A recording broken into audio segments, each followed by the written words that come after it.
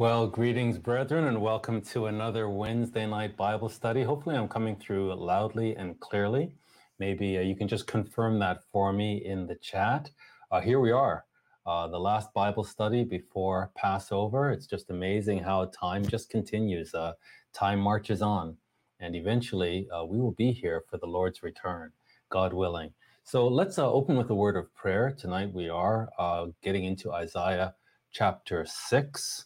And I should have just put that up for everybody here so we know, for the sake of the archive, the chapter that we're covering today. So Isaiah chapter 6 will open with a word of prayer and then get into the study.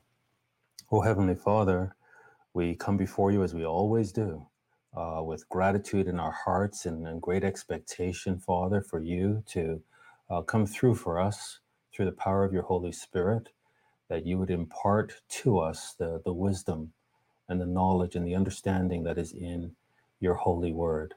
We thank you so much, Father, for this prophet, Yeshayahu, who lived thousands of years ago, and yet he was such a great prophet, and his words today are so powerful and so meaningful and so relevant.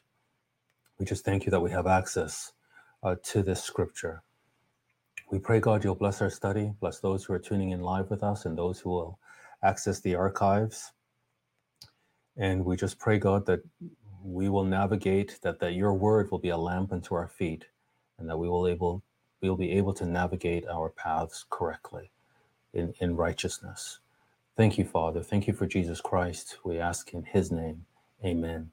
So again, just looking for confirmation that you are hearing me loudly and clearly, clear sound. Thank you very much, Brother Lee and Brother Reg and Brother Posen, Otto. Very, very nice. Okay, so we're up to Isaiah chapter 6. We are also going to have a treat tonight. Pastor Murray is going to join us after the study so we can have a bit of Q&A. Chapter 6 marks the end of the introduction to the scroll of Isaiah. So chapters 1 to 6 really represent an introduction to the text. And so after finishing the introduction, Pastor Murray will join us. We'll be open to answer any questions that you have about what we've covered so far. So let me go ahead and share the text. And we are in Isaiah chapter 6.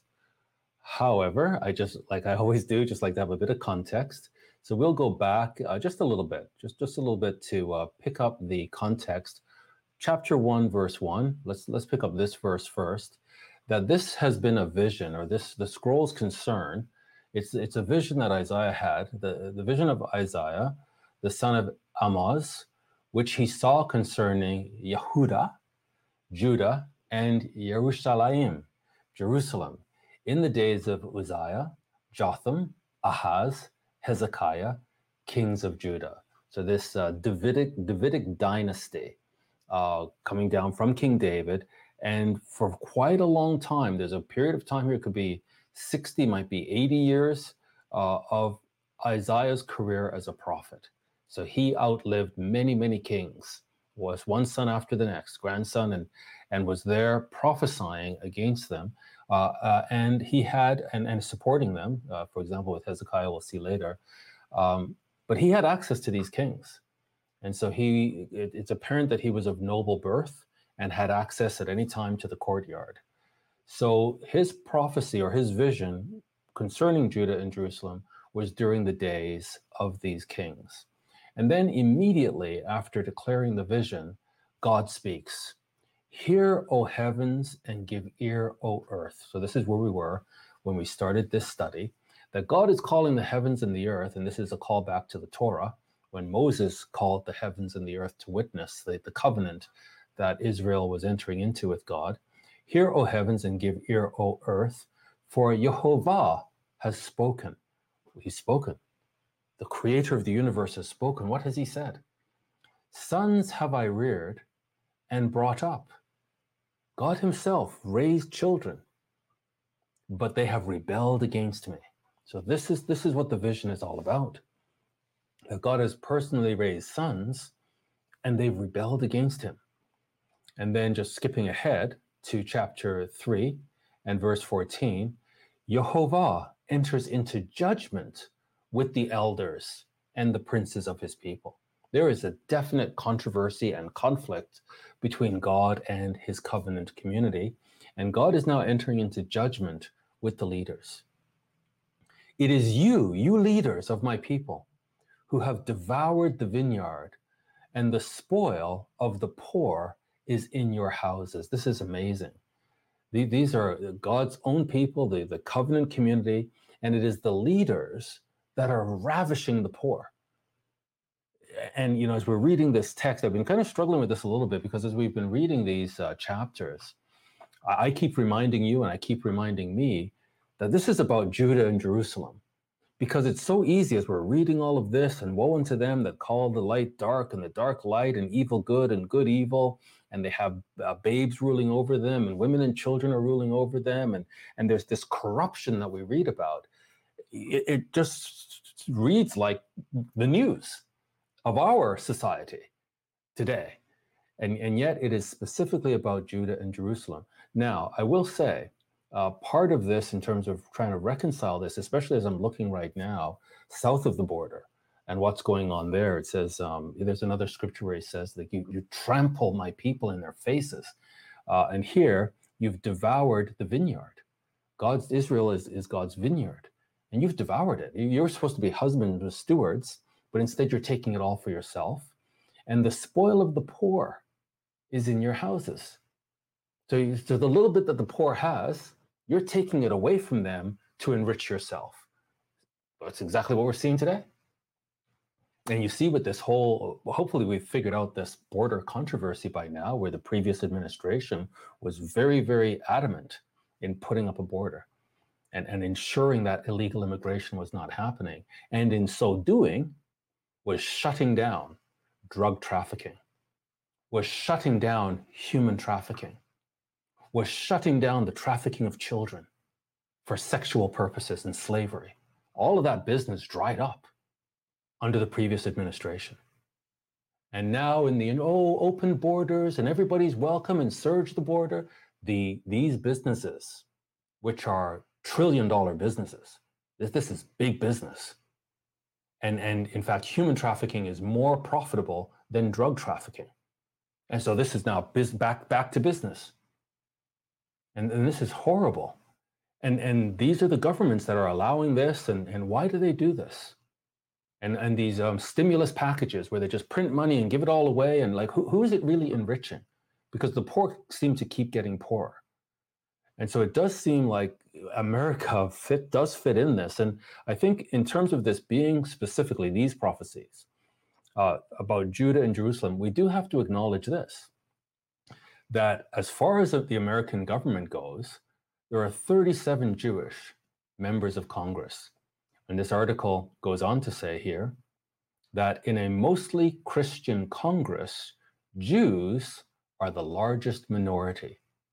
So we have to see that these descendants of Judah are very influential. There's very few Jews in the world, actually. And yet they are very influential. They win significant Nobel Peace Prizes. You look at the Muslim population, which is what, 1.8 billion. You look at the Jewish population, I think it's maybe something like 12 or 14 million people, period. And yet the impact that they have. And you look at the major philosophies that are driving this world today, and many of them are coming from Jewish intellectuals. And you look at the government, and again, in a mostly Christian nation, it is Jews that are occupying the biggest minority in the Congress.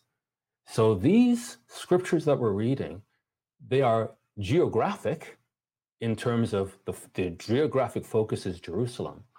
But I don't think that when it says Judah, that is necessarily or exclusively geographic. I think God knows where the descendants of Judah are. And so if the descendants of Judah are very influential in the decisions of the American government and things like opening up the borders so that babies can be trafficked, then these judgments clearly would extend and reach America as well. So we see here the Yehovah enters into judgment with the elders and princes of his people. It is you who have devoured the vineyard. And we read last week the song of Isaiah to his beloved about the vineyard. The spoil of the poor, they have nothing, and yet you're taking away the little they have. It's in your house. You're enriching yourself on the backs of the poor. And that's what we're seeing. That's what we're seeing. All of this printing of trillions of dollars is just going to drive inflation. It's going to crash the economy. And I used to think when the economy crashes, everybody suffers. And I realized that is just so untrue. When the economy crashes, people get richer. The elite get richer. The wealth concentrates in the hands of the elite. And yes, the middle class gets wiped out and the poor get poorer. And that's where we're heading. We're heading into a feudal society. So get ready. Buckle up, tighten the buckle on your belt, and get ready. And certainly don't be extending yourself with debt. Debt is slavery. And that is going to be the first people who are going to suffer, the people who are overextended. So this is a terrible situation. We are speaking of Jerusalem. We're speaking of Judah. This was fulfilled anciently with Nebuchadnezzar, but it's a cycle, it's a pattern, and it's a repeating pattern. And Christ said he came to fill all these prophecies to the full. So this is really setting up now for the great tribulation, that these prophecies will be fulfilled fully now that Christ has come and fulfilled his mission. So we begin now in Isaiah chapter 6 and verse 1. So remember, he was in these kings, and the first king was Uzziah. In the year that King Uzziah died, I saw Adonai sitting upon a throne, high and lifted up, and his train filled the temple. So this was an amazing vision. I think we always think of the visionaries as, John and Daniel getting these visions, but Isaiah was among them. He also received this great vision, and he received it in the year that Uzziah died. And this is, again, part of the introduction of the ministry of Isaiah, the prophetic career of Isaiah. And it's interesting that Uzziah is a king, and he's receiving these prophecies and these scriptures during the reigns of these kings. And yet, during the year of the death of the first king, Isaiah gets a vision of the true king of Israel and the true king that will sit on David's throne. He sees this 2020, he sees it very, very clear. He sees Adonai sitting on a throne, high and lifted up. And remember, the problem, the root cause of the fault of Judah and Jerusalem is pride. They really think they're something. And now Isaiah sees this vision of Yehovah high and lifted up, and his train filled the temple. This is a glorious vision that he sees. Now, it's interesting that he gets this vision in the year King Uzziah dies. Let's examine how the king died, because this was a mostly righteous king. 2 Chronicles 26 and verse 11 said, he reigned over Judah during a very prosperous time. So very strong economy. Moreover, Uzziah had an army of soldiers. So that's interesting. He's a king over a host. God is the Lord of hosts, the Lord of armies. But here Uzziah has a host of soldiers. He had an army of soldiers fit for war. And this is what a strong economy does. When you have a strong economy, you can have a strong military, and you can protect your economy and protect your people. When you allow the economy to be unraveled, then your military becomes unraveled as well, and your enemies whet their appetite. And we're living in a time where we all depend, Jerusalem depends, and certainly here in Canada, we depend on a strong America. And the previous administration was trying to rebuild the military after it had been depleted by the previous administrations before it. Trying to rebuild it, trying to rebuild the economy, strengthen the economy. That would have been wonderful for not just for America, but for Jerusalem, and also for us here in Canada and the Western world. But that's gone. That's gone. We're now witnessing the US economy in free fall. It's in free fall. And with it, the strength of the military. And you see China flexing its muscles now, coming on American soil and flexing its muscles and embarrassing the current administration publicly and basically saying, we have no respect for you, you have no authority over us. This is a harbinger of the difficult times ahead. And the problem with us is we tend to look at the future as an extension of the past. And we cannot break with the continuity. We cannot see a discontinuous future where it's nothing like the past. Well, the future, our immediate future, will be nothing like the past. At least nothing like the immediate past. America is unraveling, and with it, the Western world, and with it, the hedge around Jerusalem. So here, he had a strong economy, he had a strong military, fit for war, in divisions according to the numbers in the muster made by Jeiel, the secretary of Maaseiah. I'm sorry, I like to read from King James. I just realized I'm in Revised Standard. Let me just pop to King James. The hand of Jeiel, the scribe, and Maaseiah, the ruler, under the hand of Hananiah, one of the king's captains. The whole number of the chief of the fathers of the mighty men of valor were 2,600, and under their hand was an army, 300,000 and 7,500, that made war with mighty power. This is what you can do when you have a strong economy, to help the king against the enemy. So he's really successful. Strong economy, strong military. And Uzziah prepared for them throughout all the host shields and spears and helmets and habergeons and bows and slings to cast stones. So this is just military might that he's preparing for the host. And he made in Jerusalem engines invented by cunning men, innovation, to be on the towers and upon the bulwarks, to shoot arrows with great stones withal. So think military, the latest military advancements. And his name spread far abroad. A very successful king over a very successful nation and economy. For he was marvelously helped until he was strong. So, nothing like Solomon, but just think of a very, very powerful king, highly respected, highly regarded, with the latest military might and able to defend itself against all its enemies. And the king, grows strong. He's known all over, very strong in reputation.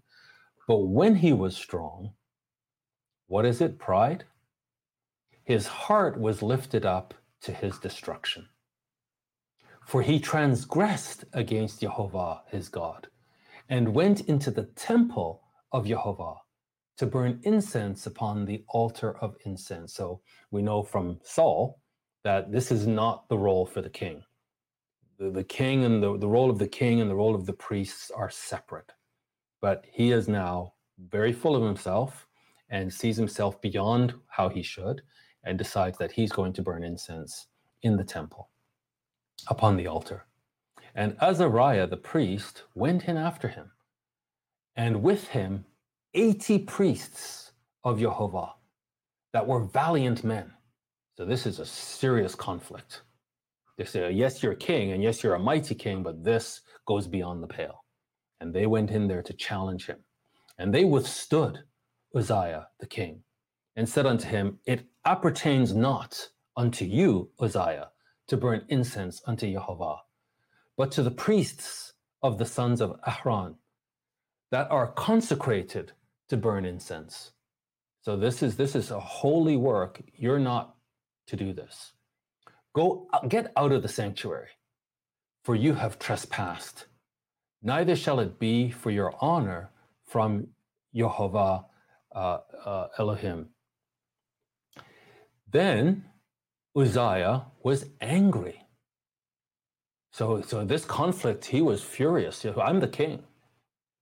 Then Uzziah was angry and had a censer in his hand to burn incense. And while he was angry with the priest, so he wants to perform this priestly function, they are confronting him. He's angry with them. He still wants to perform the incense, the burning of the incense. And while he was angry with the priests, the leprosy even rose up in his forehead before the priests in the house of Jehovah from beside the incense altar. So right there on the spot, he became a leper, right in front of the 80 priests. And Azariah, the chief priests, and all the priests looked upon him. And behold, he was leprous in his forehead. And they thrust him out from there, like, whoa, You're a leper in the house of God? They thrust him out from there, yes.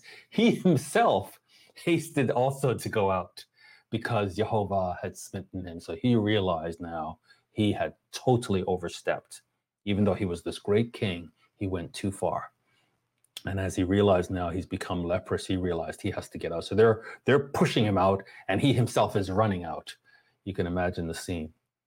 And Uzziah, the king, was a leper until the day of his death. So God cursed him, and he remained under that curse until he died. And in the year that he died, that's when Isaiah received this vision. He was a leper unto the day of his death and dwelt in a separate house, being a leper. So he can't mix with people, for he was cut off from the house of Jehovah. And Jotham, his son, was over the king's house, judging the people of the land. So the dynasty now goes from Uzziah to his son Jotham.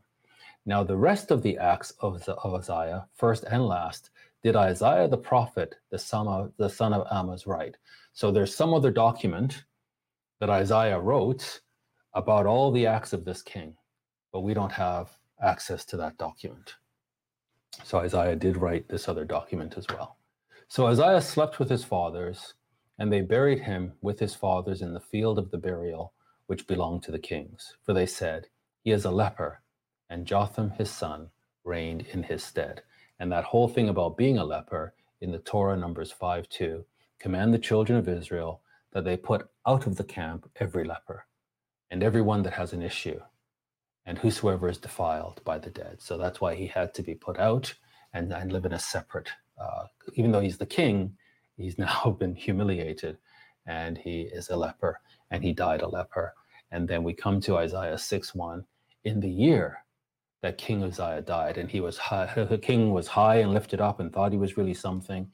He was knocked down, and then Isaiah gets this vision. In the year that King Uzziah died, I saw Adonai sitting upon a throne, high and lifted up, and his train filled the temple. Above it stood the seraphim. Each one had 6 wings. With 2 of the wings, he covered his face. And with 2, he covered his feet. And with 2, he did fly. So you could imagine this, these beings, maybe it's 2 of them, and they have 6 wings. And you can see them covering their face, covering their feet, but they can also fly, but there's a special 2 wings for flying. And so he sees this vision. And then one cried to the other and said, holy, holy, holy is Yehovah Tizvah, the Lord of hosts. The whole earth is full of his glory. So this is the true king of Israel. This is the true king to sit on David's throne. These other kings have overstepped. They are to be husbandmen over the vineyard, but instead they're allowing the vineyard to become corrupted. And here now Isaiah gets the truth and gets the story straight. And this Lord is holy, holy, holy. And he's the Lord of hosts. Now, he says, and the posts of the door moved at the voice of him that cried. So one is crying to the other, and the voice that he has shakes the door, the posts of the door. And the house was filled with smoke. So there's Uzziah wanting to take the incense. Like, you're not fit for that. And yet in heaven, we see these seraphim worshiping Yehovah. And the house is filled with this incense. Then said I, woe is me. So Isaiah comes to this. So he sees this beautiful vision. And then as he's processing the vision, he suddenly comes to this realization. He's cursed. He's going to perish. And he knows exactly why. Then said I, woe is me, or I am cursed. I'm going to perish, for I am undone. Why? Because I'm a man of unclean lips. Isaiah knows what's come out of his mouth. Here these seraphim are praising the Lord. Holy, holy, holy. And the earth is filled with his glory. And Isaiah's on earth, and I'm sure he would have loved to praise God, But how can he praise God with his lips that have spoken unrighteous things? I'm a man of unclean lips. And not only that, I dwell in the midst of a people of unclean lips. And this is sort of the root of sin, because out of the mouth, the heart speaks. Out of the abundance of the heart, the mouth speaks. So Isaiah sees very, very clearly the situation now, not only on earth, but specifically in Jerusalem, and specifically contrasting himself and his people with God. Because he's an unclean person, he's with unclean people, and his eyes have seen the King, the Yehovah of hosts. And just this term again, the Lord of hosts, what does it mean? I think it has two meanings, two levels of meaning. In Exodus 12:41, during this original Passover, it came to pass at the end of 430 years, even the same day it came to pass, and Pastor Murray spoke on this extensively on Sabbath, that all the hosts of Yehovah went out from the land of Egypt. So Israel represents this great and mighty army that God led out of Egypt as the Lord of hosts during the first Exodus. And when he returns, he's returning for a second Exodus, which will be so great, we will never speak about the first Exodus again. The first Exodus will pale into insignificance. So God is again going to be the Lord of hosts. All the hosts of Israel, he will lead out of captivity. So that's one level. But then level two is when he comes, he's coming as the Lord of hosts. In Revelation 19 and verse 13, and he was clothed with a vesture dipped in blood, and his name is called the Word of God. And the armies, the hosts, which were in heaven, so there's hosts in heaven, followed him upon white horses, clothed in fine linen, white and clean. And we know that when he returns, we will rise up to meet him in the air and join this great army.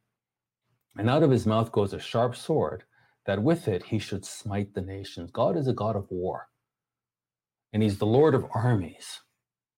And when he returns, he's going to empower Judah to fight against her enemies. So God is a God of war, a man of war, and a God of armies. And he shall rule the nations with a rod of iron, and he treads the winepress of the fierceness and wrath of Almighty God.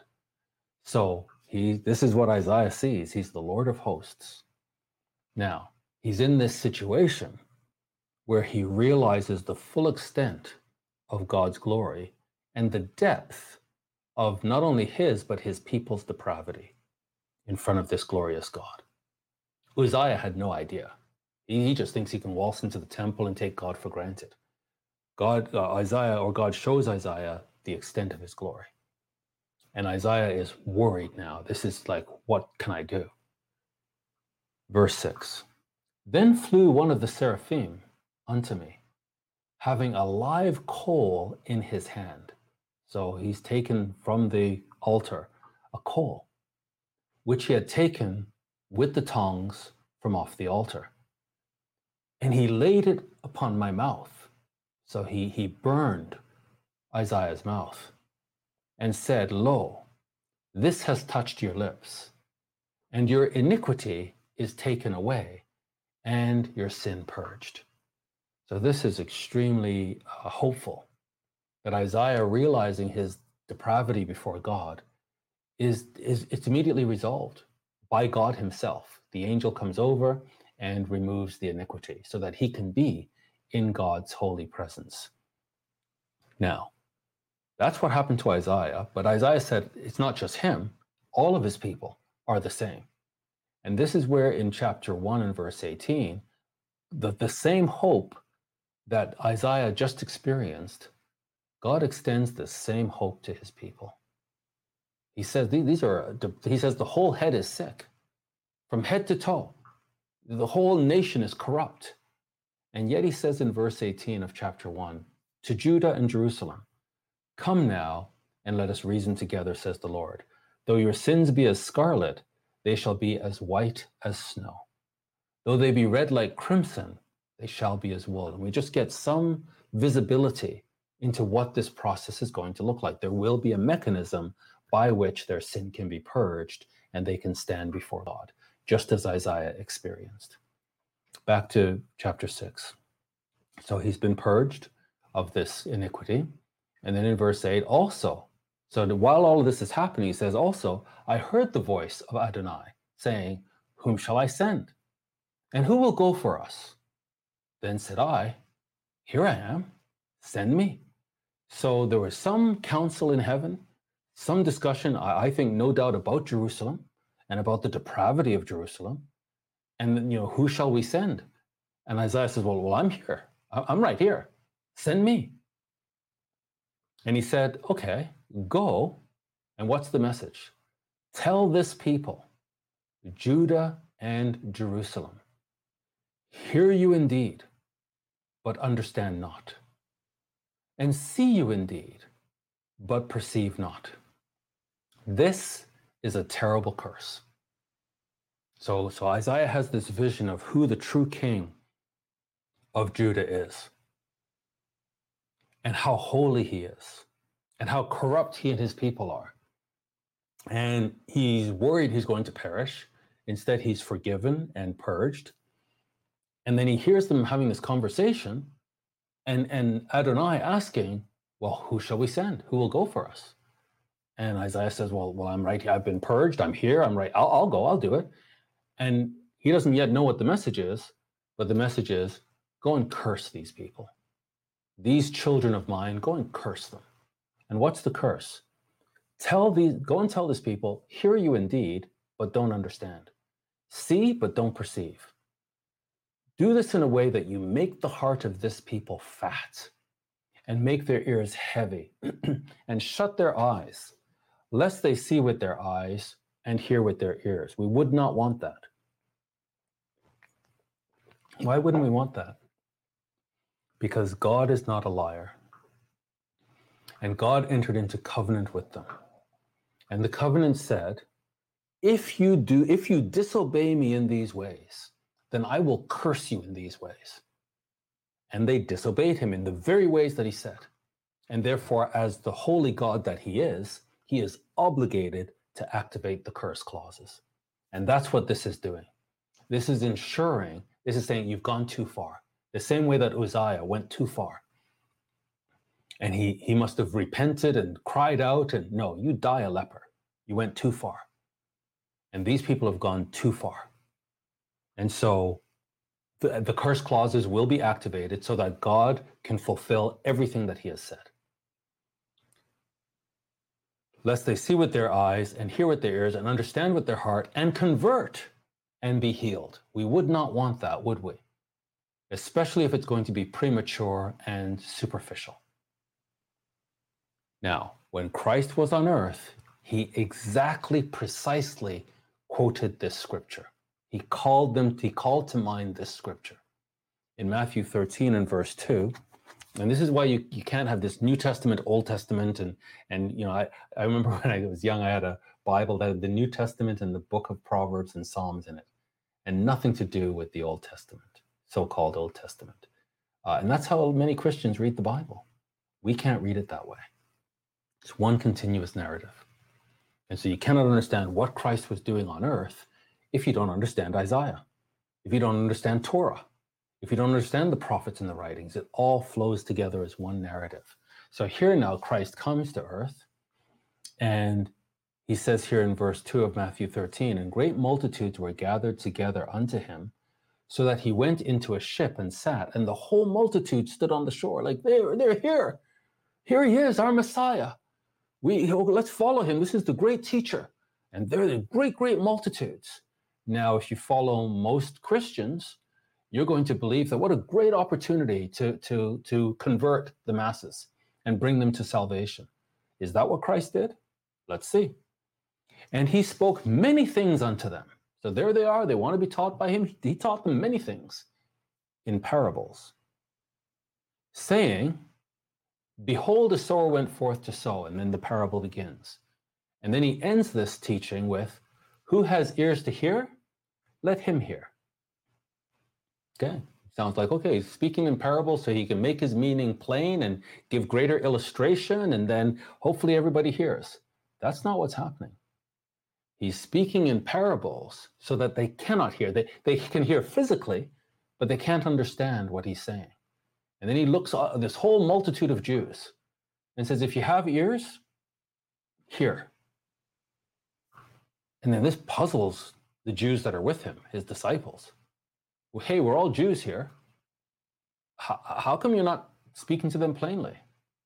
Verse 10, and the disciples came and said unto him, why do you speak to them, our fellow Jews, in parables? He answered and said unto them, because it's been given unto you, you Jews, to know the mysteries of the kingdom of heaven.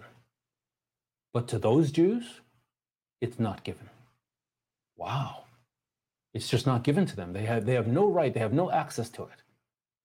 Therefore, speak I to them in parables, because they seeing, they're looking at me, all these multitudes are looking at me, and they seeing see not.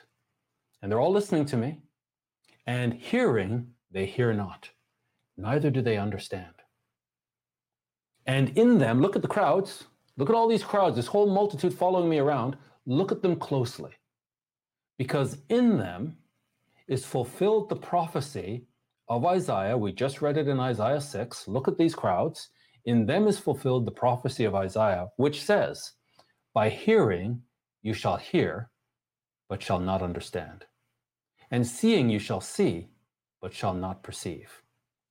For this people's heart is waxed gross, and their ears are dull of hearing, and their eyes they have closed, lest at any time they should see with their eyes, and hear with their ears, and should understand with their heart, and should be converted, and I should heal them. God forbid. That's what he's saying. Like, we can't have that situation now, can we? Because if we had that situation, then the promises and the agreement that God entered into them with the covenant, God would not be fulfilling the covenant. He promised them, this is what's going to happen to you if you disobey me in these ways. And not only did they disobey him in these ways, they disobeyed him in those ways to the extreme. They took it to the extreme. And so God, as God who speaks and his word never goes unfulfilled, he's got to complete this process. And the process is actually designed to drive them to a level of repentance that is deep, whole, and entire. Deep, whole, and entire. But they have to go through the washing machine. And without the rough and tumble of the washing machine, the repentance will be superficial and skin deep at best. So Christ is ensuring that they do not have access to the mysteries of the kingdom. But these first fruits, who ultimately will be instrumental in the redemption of Judah, these understand the mysteries. But he says here, but blessed are your eyes. There's a difference. Your eyes are blessed, for they see, and your ears, for they hear. And that's why whoever has ears to hear, let him hear. So the disciples had ears to hear and eyes to see. So this teaching was for them, but not for the rest of the Jews. So this situation then, where Christ is on earth, and the disciples understand, but the Jews, the multitudes, have no idea. Well, it was around in Isaiah's day, which was the 8th century BC. So 800 years later, when Christ was on earth, the situation was still there, still happening. So Isaiah wanted to know in his day, how long are these people going to be under this curse, where I'm going to be preaching the truth, but they'll have no idea what I'm talking about? How long? Then said I, Lord, how long? And he answered, until. So it's not forever, but it is going to be until the cities, that is the cities of Judah, be wasted without inhabitant.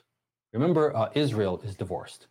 So the northern tribes were a disaster from the beginning, from Jeroboam and every king after him. They had no right to the throne.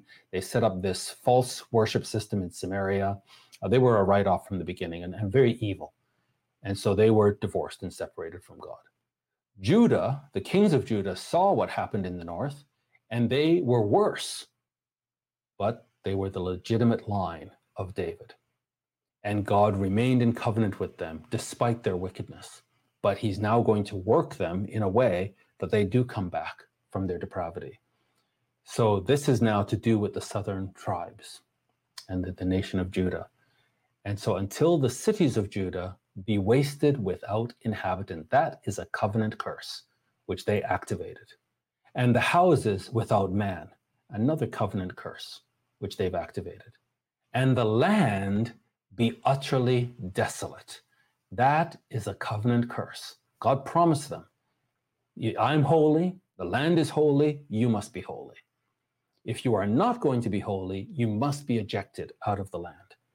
And so this is a covenant curse. So until this happens, they're cursed in this deafness and blindness. When this happens, the deafness and the blindness will finally be lifted so that they can come to true and deep repentance. And so in doing that, God is fulfilling faithfully all the terms and conditions of the covenant with Moses, but also in allowing them to come out of this and truly repent, he's fulfilling the covenant with Abraham. So God is doing both. Yes, Abraham's seed will bless all the families of the earth. And yes, this seed of evildoers, these corrupt people will absolutely be destroyed exactly and precisely according to the covenant. Both are true because God is faithful to his word and faithful to his covenants. So this is until. And Yehovah has removed men far away. That's a curse of the covenant. And there be a great forsaking in the midst of the land, a great turning away, a great abandonment of the covenant in the land. This is all part of the covenant curses that have been activated. In fact, we'll just pick up one verse of these curses. In verse 63 of Deuteronomy 28, and it shall come to pass that as Yehovah rejoiced over you to do you good. This is what Moses said. Okay, you're going to go and God will bless you, but I can see already you're going to disobey him. And all these curses that I've read out to you, you're going to activate them.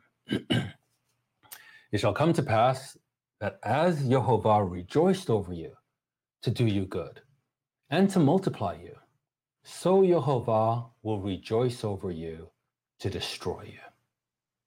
Let that sink in. Same way he rejoiced over you to do you good, in the same way Yehovah will rejoice over you to destroy you and to bring you to nothing. And you shall be plucked from off the land. What are you doing on the land? This is holy land, and you serve a holy God. And because of your depravity, you're going to activate this clause. You'll be plucked from off the land where you go to possess it. This has to be fulfilled. And it will be. And it will be fulfilled fully with the Great Tribulation. So Matthew 24 and verse 3, Christ is going to exactly remind them of this covenant agreement. And as he sat upon the Mount of Olives, and the disciples came unto him privately, saying, Tell us, when shall these things be, and what shall be the sign of your coming and the end of the world? And remember, it's been given to them to understand the mysteries. So he's going to share with them the answer to these questions. The rest of the Jews, they have no idea. In verse 13, but he that shall endure unto the end, that's who will be saved. So it's going to be a tumultuous time. And there's going to be a great forsaking in the land. There's going to be a great apostasy. But those who hold on to the end, those are the ones that shall be saved. And this gospel of the kingdom that I've been teaching you, that we have been going over and over in these mysteries of the kingdom, this good news of the kingdom of Israel shall be preached in all the world.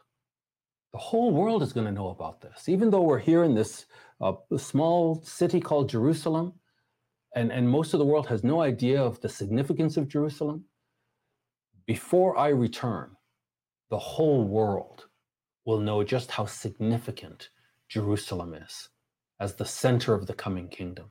And they'll understand what this kingdom is. They may not agree with it. They may try to resist it, but they're going to hear it as a witness that they cannot say they did not hear. So this gospel, this good news of this kingdom that I've been preaching, this same gospel shall be preached in all the world for a witness unto all nations, the goyim, and then shall the end come. So all nations are going to hear this, even though all nations are in agreement to destroy Judah. Somebody's going to be preaching this message, not only to Judah, but to all these nations. And in this great conflict against Jerusalem and against Judah, everybody's going to have heard the gospel. Then he goes on to say, when you therefore shall see the abomination of desolation, the abomination that makes desolate, he's referring to the covenant curse clause. He's referring to the prophecy of Isaiah. He's referring to the same prophecy which Daniel saw. It's all connected.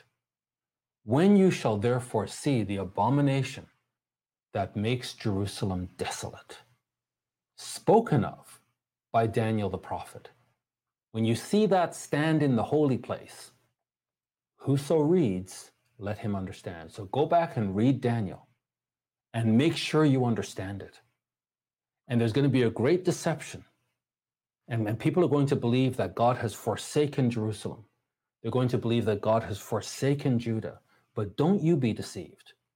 Make sure you read what Daniel wrote and you understand it. And you understand how this fits into the plan of God and how this fits in the narrative and how I'm still obligated to Abraham to fulfill the promises to Abraham through these people. So despite the curse clauses that they have come under, I'm still going to come through for Abraham with these same people. So whoso reads, make sure you understand. Then let them which be in Judea flee into the mountains, because the curse, the focal point of the curse, is Judah and Jerusalem. So if you're a Jew living in Jerusalem at this time, run for your life, because Satan's work is to completely wipe you out through the Goyim, through the Gentiles. But God's work is to ensure that there's a remnant to fulfill the covenant to Abraham. In Luke writes, and with that Christ said, when you shall see Jerusalem surrounded with armies, so all the nations of the world are going to agree, the Jews need to be taken out. And when you see the armies surround Jerusalem, then know that the curse that Isaiah spoke about is near. And don't be deceived, because the vision to Isaiah was this curse of deafness and blindness is until this desolation. Once this desolation takes place, the curse of blindness and deafness will be lifted. So on the contrary, rather than the abomination of desolation, resulting in the complete destruction and wiping out of the Jewish people, it's actually going to be the opposite. It's going to lead to the full redemption of the Jewish people. In Matthew 23 and verse 38, he says to them, after cursing Jerusalem, he tells them, behold, your house is left unto you desolate. This is the covenant curse. You brought it upon yourself, and it's coming. Is that the end of the story? It's not the end of the story. Immediately after telling them about this abomination that will make desolate, he says, for I say unto you, you will not see me again until you shall say, blessed is he who comes in the name of the Lord. This desolation is going to lead to a change of heart. This desolation is going to lead to a realization that Yeshua is truly their Savior, is truly their Messiah, that they have no other hope, that there's nothing else that they can turn to. So clearly America is gone. And the protection that America has extended, America's tremendous military, I think we have no idea of the military might and strength of America. It's unprecedented. There's never been anything like it on planet Earth in the history of mankind. It's gone. It's gone. And there's no protection for these people from anywhere. Their technology, their intellect, nothing. Finally, this remnant realizes Yeshua alone is their Savior. And that brings us back now to the end of chapter 6 and the end of the introduction of the scroll of Isaiah. And he says, after all of this desolation, and this curse will finally be lifted in the desolation, he says, but yet in it, in the city of Jerusalem, shall be a tenth. So there will be a remnant, and it shall return and shall be eaten and shall be destroyed. So this is a complete wiping out of these people. Think Zechariah 14.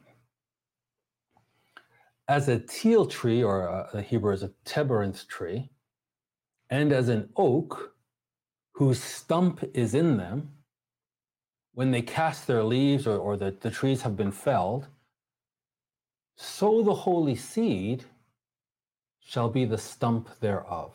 It's a bit of a strange prophecy, but I believe what he's saying here is exactly what God has said from the beginning, that he shall be glorified in this people and not in another people. So they're going to be led to all of this, and that stump that remains, it's like they're on the verge of going out. This is an existential crisis, and they're on the verge of going out of existence when it says, unless those days be shortened, no flesh should be saved alive. It's not that no human flesh would be saved alive. It's that no Jewish flesh would be saved alive. That the whole focus is to wipe out the Jewish people. And when they're on the verge of extinction, that's when Christ will return. Unless those days were shortened, no Jewish flesh would be saved alive. And so he comes and he saves, and then we see Zechariah 12, he gives them the power to fight back. And he gives them the power of King David to fight back. And so the holy seed will come out of the stump. That little bit that's left, that almost goes completely out of existence, that has come to the full realization, as Isaiah did, of their depravity and their need to be purged by God.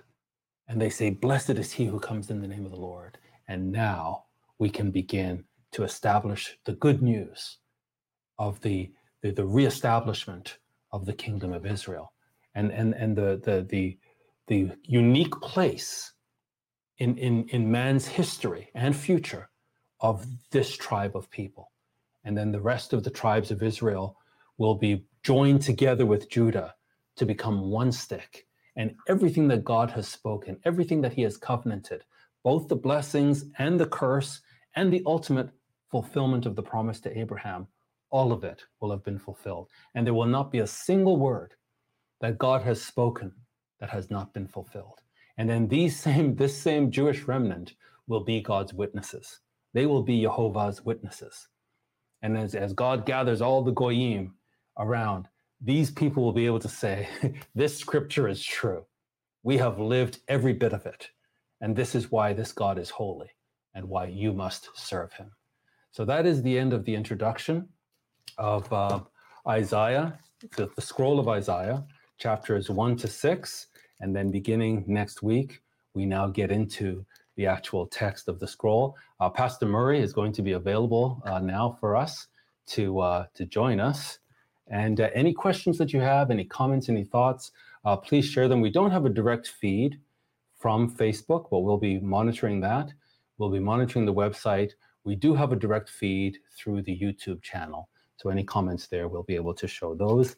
Let me just go ahead and bring in Pastor Murray. Pastor Murray, how are you? Good evening, Pastor Adrian. How are you?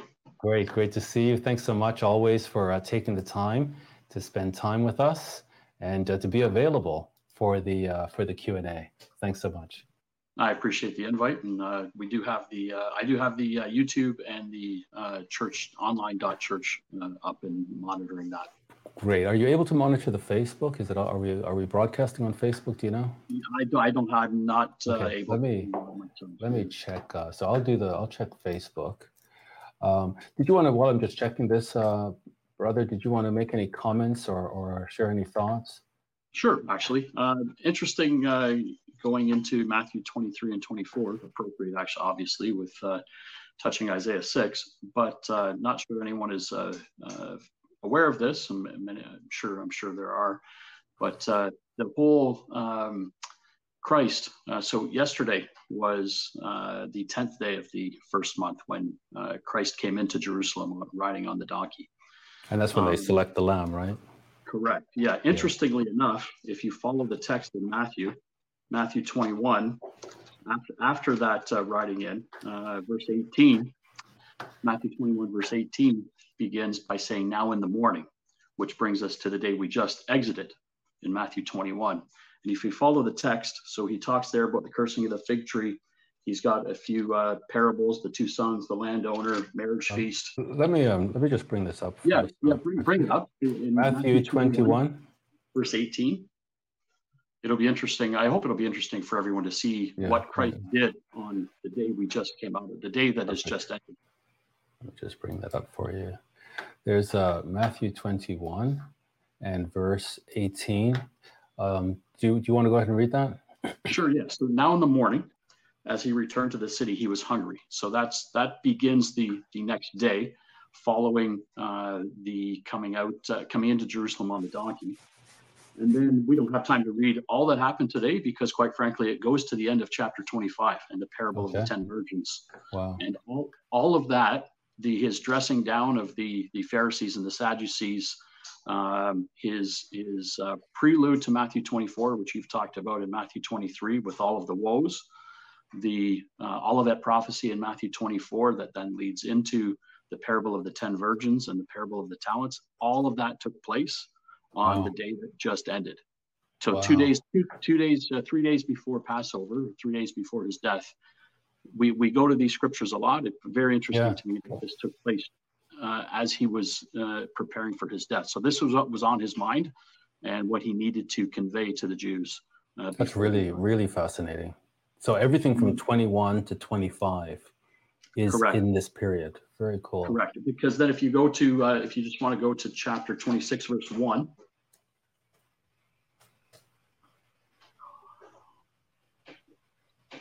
we then get the new time frame there. In verse 2, you know that after 2 days is the Passover. So that would be tomorrow, or the day that is starting now. So when we wake up in the morning, he comes into chapter 26, and tomorrow that's when he gets anointed by Mary. So a lot. He got a lot of work done on the 11th. That's amazing, and amazing that we're studying this right now. Mm-hmm. That just really makes it come to life. So pretty fascinating, actually. It really is. Thank you for bringing that out. Very, very good. Did you have any thoughts or comments from the chats?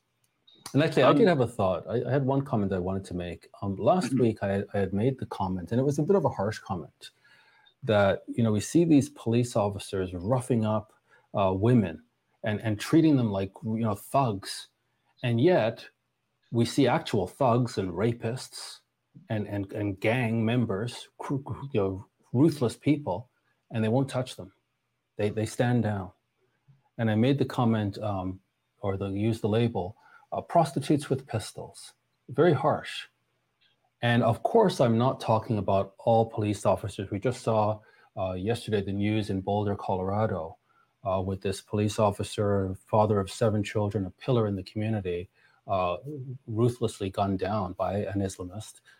So clearly we have good police officers, and we need these police officers. But I think we have to understand this. The human interface between the beast system and the rest of humanity will be a police force. It has no morals. In a world where good is evil and evil is good, and just depending on who's paying my paycheck, I'll do whatever you say. This is a form of prostitution. And we need to understand that we are going to come face to face with these people, that we're normalizing criminal behavior, and we are criminalizing normal behavior.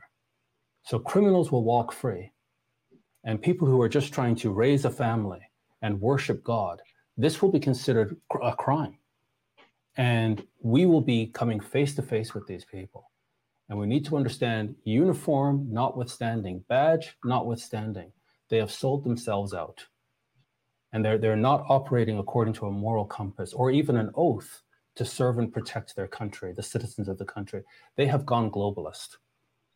And whatever the global elite says, that's what they do, even if they know it's wrong. And so the scripture says we have to be prepared to give a reason for the hope that lies within us. So as you're being arrested and carted off to jail for nothing more than you want to protect your family, you want to teach your children about Christ, this will become a crime. And police officers will enforce your persecution. And we need to be ready for it. We need to understand what we're looking at. So that's what I mean by that comment. Yeah, we do have a couple of questions I'd like to get to, but just to, I would like to comment on what you add to your comments, which I definitely appreciate. And that's why, and I certainly don't want to rehash this too much here, but that's why it's important to not get dragged into this critical race theory, Right because if we go back last week to that very unfortunate situation in Atlanta, that has been tagged as an anti-Asian act. What we missed out on is, and when we blanket label everything with that unfortunate race tag, we miss out on the fact that this wasn't a spa that this happened in. This was a seedy massage parlor. I've been to a spa with my wife. There's a brother that I go to who is a massage therapist. That wasn't what this place was. Right. And it was with underage Asian, foreign Asian girls who had been brought in through one of the busiest airport in the United States. So easy to get lost there with this pedophilia and underage stuff. And then this gentleman who committed this heinous act, and again, it was a heinous murder that he committed, but he was so disturbed by his sexual addiction that it wasn't an Asian thing that he was after. It was his inability to process his personal addiction issues with this, not a spa, but an underage Asian seedy massage parlor. But when we blanket everything with race, we avoid all of this evil that is inflicted being in our country, and unable to protect these unfortunate young ladies who are victims in this whole thing. Not just victims of murder, but victims of the people that have brought them in. So again, don't want to go too deep, but and then we have the Boulder situation yesterday with this Muslim fellow that took out 10 people, including this police officer. So definitely the beginnings of the curse clauses for sure in the United States. Sure. And the beginning of iniquity abounding. And I think I'll just comment a little bit on this. It's great insight, Pastor Murray. And now the borders of America are opened up. So this whole human trafficking, child trafficking, back to business, boys. You know, our bank accounts were running dry. Good thing the borders are open. We can fatten our bank accounts again on the backs of these poor children. Now, what you're saying is so profound. And a lot of people are not seeing this. You know, when Christ spoke in parables and the disciples were curious, why are you doing this? And the answer was to keep them blind. In other words, understanding the narrative would unlock their eyes because we see through narrative. Something can be happening right in front of you, as it was with the Jews in Christ's day, and you can't see it. You're blind. Why are you blind? Because you don't have the narrative. He was giving the disciples the narrative so that they could see. Conversely, if the devil gives us his narrative, he blinds us. So if Christians are buying into critical race theory, which ultimately is rooted in Karl Marx, who was, if not the son of Satan, one of his sons, one of his most prized possessions. This man, Karl Marx, in his mind was completely demonic. And critical race theory ultimately comes out of the mind of Karl Marx and this whole conflict between the oppressed and the oppressor, which is all made up in order to destroy mankind. If the narrative is coming from Satan, and Christians are accepting this, then we are being blinded, because we will no longer be able to see through the scriptural narrative. And that's what's happening today. As soon as this happens, the narrative goes out, white supremacy, white racism, even though it's inaccurate.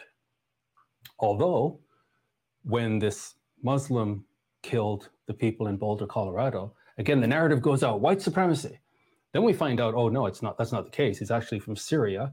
He's actually connected to ISIS, and it's an Islamist, a Mohammedan. Now the story is, well, let's not give him any glory by saying his name. Let's bury his name so that people are not connecting the dots, and we are blinding people. And so as China, the Communist Party, releases this virus that destroys the global economy, instead of us being furious and demanding that China be brought to account, we're not. China gets a pass. We're furious about Donald Trump, and we got to get rid of him. And we're upset when the media tells us to be upset, and we're quiet when the media tells us to be quiet. So Muslims can come in just as they have done in Europe, and now the borders are open in America, and they can come in and they can start, and just in the UK, start doing all this slaughtering and raping. We've got nothing to say. We'll only be upset when the media gives us the narrative and tells us when to be upset. And so we've got to stick to the scriptural narrative, or we will be blinded. Yeah, and it's certainly incumbent upon the members of the body of Christ not to get caught up in all of that. Right on. We have to be clear and be ready to give a reason for the hope that lies within us, so that we can pass on this narrative. Yeah, and interesting that again, we talk about context.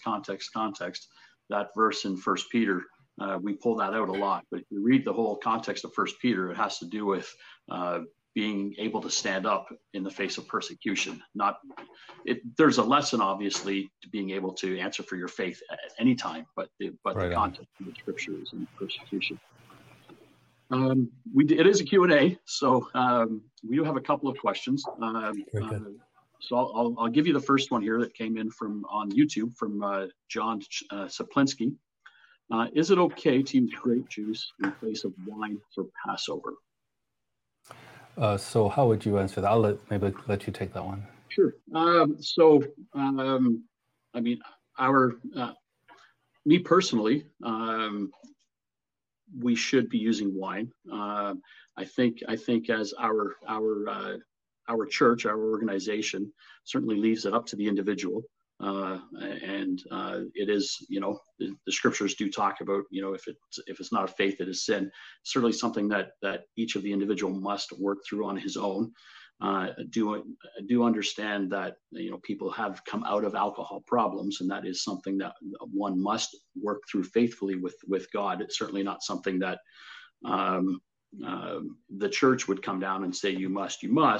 However, me personally, I don't see grape juice used in the Bible, and I am aware of several folks that through repentance and the healing that takes place, that they have been sober after many years, able to faithfully take the wine at Passover and not have it affect anything. So that's growth process, and certainly would encourage anyone who would be avoiding wine due to a past that they work through that faithfully. And it's certainly that's kind of what I would say. I'm curious what you would say. I would agree with you 100%. The only thing that I would add, just to enhance what you've said, is in 1 Corinthians 11, Paul is very specific to the Corinthian church to follow him precisely, the way that he followed Christ precisely. So there's a precise process that Christ went through that the early church followed. And then Paul was, by revelation, also shown that precise process. And then he showed it to his followers and said, you follow me precisely as I follow Christ. So I think I'm in alignment with you that if it's not in the scriptures, we want to be very careful not to deviate from scripture. At the same time, I think there needs to be understanding and empathy for those who might have been struggling with a past that could be problematic. At the same time, there's faith, and we're not talking about drinking a whole glass of wine here. Right. Another question. When the seraphim say, and this is now referring to Isaiah 6, verse 3, when the seraphim say holy 3 times, does this prove the Trinity doctrine? And if not, what is the significance of repeating this word 3 times? Okay, this is a great question. And let me just call up the scripture here.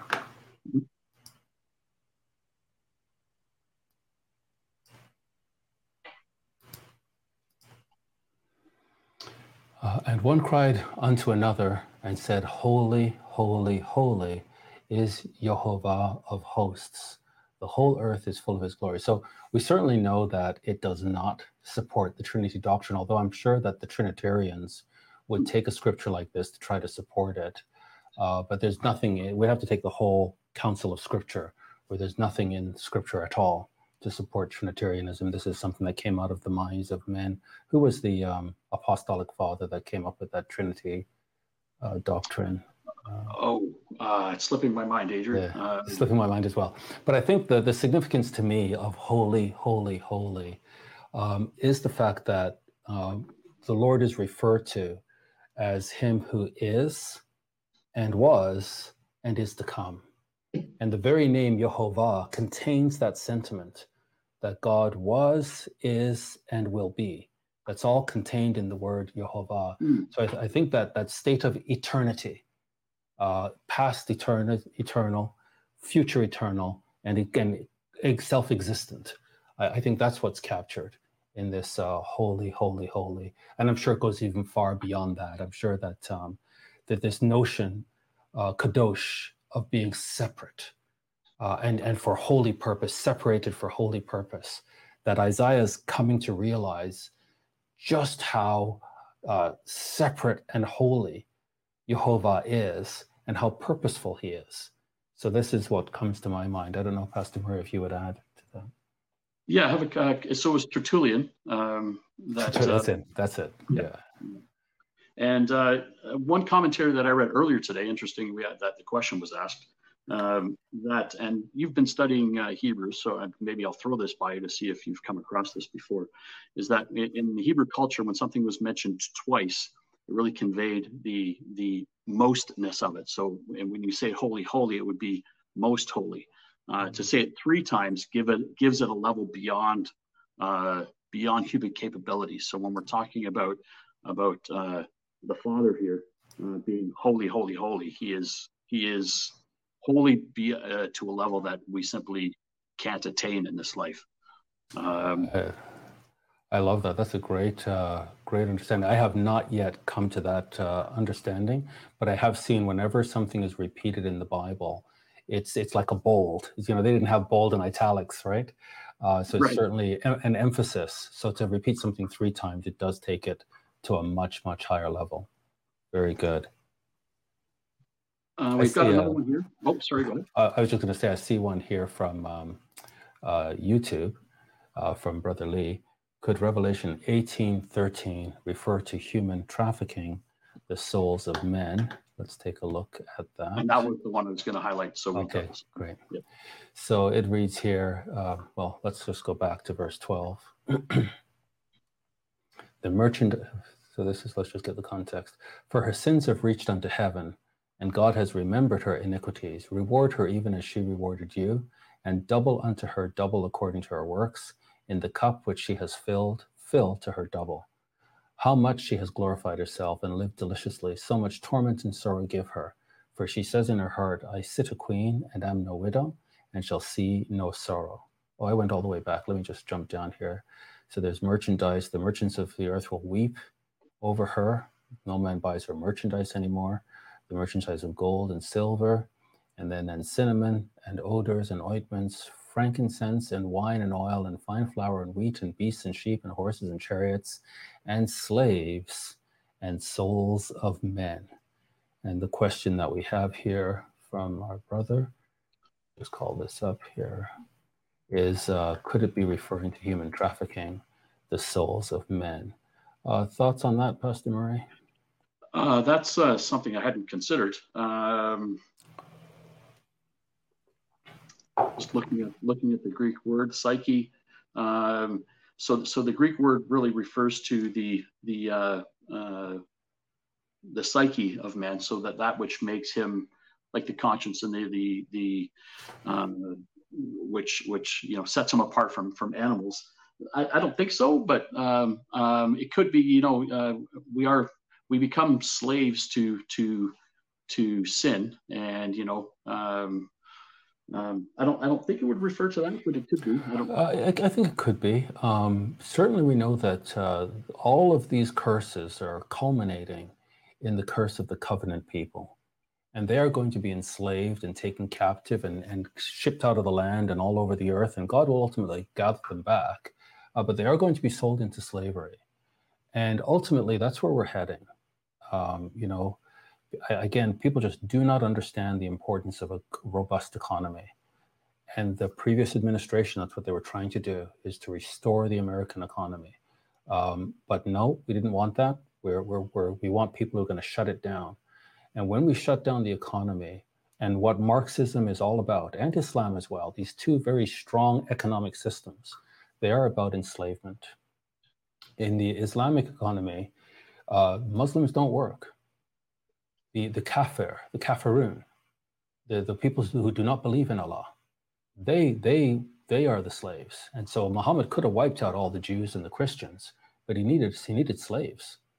And so there's a whole system, economic system set up so that Muslims don't have to work. And the kafirun do all the slave work. And they are truly human slaves. And there's a hostility specifically towards the Jews. And so all of these Middle Eastern nations that surround Jerusalem and Judah, when they go in, they will be, apart from slaughtering, they'll also be taking slaves because their economy depends on it. Marxism is no different. Marxism is slavery. And it's a very fascinating system because the very people who will become enslaved are the people who fight for it. So we've pivoted from economic Marxism, classical Marxism, to cultural Marxism.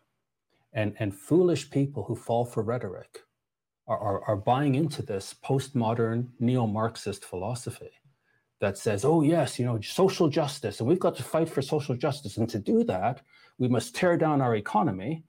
And in the process, we must impoverish ourselves. So all of this, social justice for all and equality for all, somehow it always ends up in the slaughter of human souls to the tens of millions. It's never ended up any other way. And the impoverishment of human souls and the slavery of human souls. So we have really three economic systems in play. Capitalism or free market, which is being wiped out, being replaced by both Marxist economy and Islamic economy. And both of these economies are built upon slavery and human trafficking. So I would say, the future is here. It's just not evenly distributed. And I think we will see global, worldwide slavery. And the shame of it is many Christians unwittingly will have supported its arrival and the development of this slavery system. Yeah, great point. As we read that, it does say the body and souls, and that souls means mind. So there's any number of ways that the adversary preys on the bodies and minds of human beings just to keep them enslaved. Ultimately, it's as you've talked about before, it's enslavement to him, and certainly human trafficking is the wave of the future for sure. Exactly. And all of this, if you begin, just beginning in verse 11, this is all economy. This is all about economy and the traffic of goods, the exchanging of goods and economy. And included in this economy, I guess in the Hebrew would say nephesh, the nephesh. These people are enslaved, and they human beings become part of the economic system, and the trafficking of humans. In the same way you would traffic gold and silver and cinnamon and commodities, humans have become a commodity. This is where we're heading. When you leave the Judeo-Christian system, which honors the human being, made in the image and likeness of God, and with inalienable rights to freedom of choice as a dignified human made in God's image, when you depart from this, then anything that comes after that, I'm sorry, but you deserve it. You brought it upon yourself. How could you fall for Karl Marx? If you study this man's life and compare it to Christ, or Muhammad, and study his life and compare it to Christ, how could you support these men and the imaginations of their mind and what comes out of it when you have Christ and Torah? So once you depart from Christ and Torah and the honor of human beings made in the image and likeness of God, then human beings become commodities to be used and abused. Yeah, and as you're speaking there, it's drawing me into the writings of the Apostle Paul, and who drives off of the Torah, even talking about the interaction of landowners and those who are in the biblical terms, it was called slavery, but it certainly wasn't slavery as we know slavery today. Right. It was really the how the economy worked. The economy of the day, yeah. Yeah. And as you said, there were godly ways for an owner and a one who worked for an owner to interact. And when we leave those Judeo-Christian principles, we see what we're in the middle of. Exactly. And this system, when you read this system here, there will be a police force that enforces this. This system cannot stand without a police force. And you're going to find men with integrity are going to retire from the police. They're going to say, I can't do this. This is not right. And men who are just capricious, who are ambitious, who are maybe even a bit psychotic, they will love putting on the uniform and enforcing this sort of these nefarious ways. Mm-hmm. So we need to be ready. We need to be ready. And I'm just afraid, Pastor Murray, I really am. I'm concerned that the Christians among us who are fighting to make this world a better place, it says that their hearts and minds are attached to this world. And when it blows up in their face, the depth of disappointment will be unbearable. But I think if we realize this world is gone, this world is so evil. And when Isaiah stood before God, he says, I'm done, I'm undone. Like, what do I do? I come from a filthy people, and I myself am filthy. That's the realization of Isaiah. And I think if we don't have that, if we're like King Uzziah, and we think that this world is great, and we're great, and there really is no distinction between the things that are holy and the things that aren't, I just don't know. I don't know. There's a separation between the body of the Lord, which is holy, and everybody else. And if we as Christians are going to be fighting for everybody else with no distinction and fighting to try to make this world a better place, when it blows up in our faces, what are we going to hold on to then? What were we fighting for? And, I think it's interesting that Paul in Colossians 2, verse 8, which we've spoken about before, calls that type of philosophy empty deceit. Right on. And warns the body not to be deceived through this world's philosophies, which he then likens to empty deceit. Right. And we can see how they use Christian principles or Christian rhetoric to try to stop you with. Exactly. What would Jesus do? Yeah, it's so clever. And this whole kind of Marxian philosophy of equality for everybody, it can sound so Christian if you're not careful. And what Christ said, do not be deceived. And in order for them not to be deceived, he gave them the narrative. Mm-hmm. This is the narrative. And as long as you stick to this narrative, which is rooted in Torah, you won't be deceived.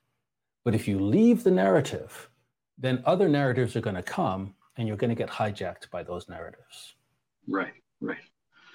And that's the purposes of the line-by-line study, understanding the scriptures from front to back. And if something doesn't look like it lines up, then let's figure it out. Let's study and see where we don't understand how it doesn't fit. Right on. Right.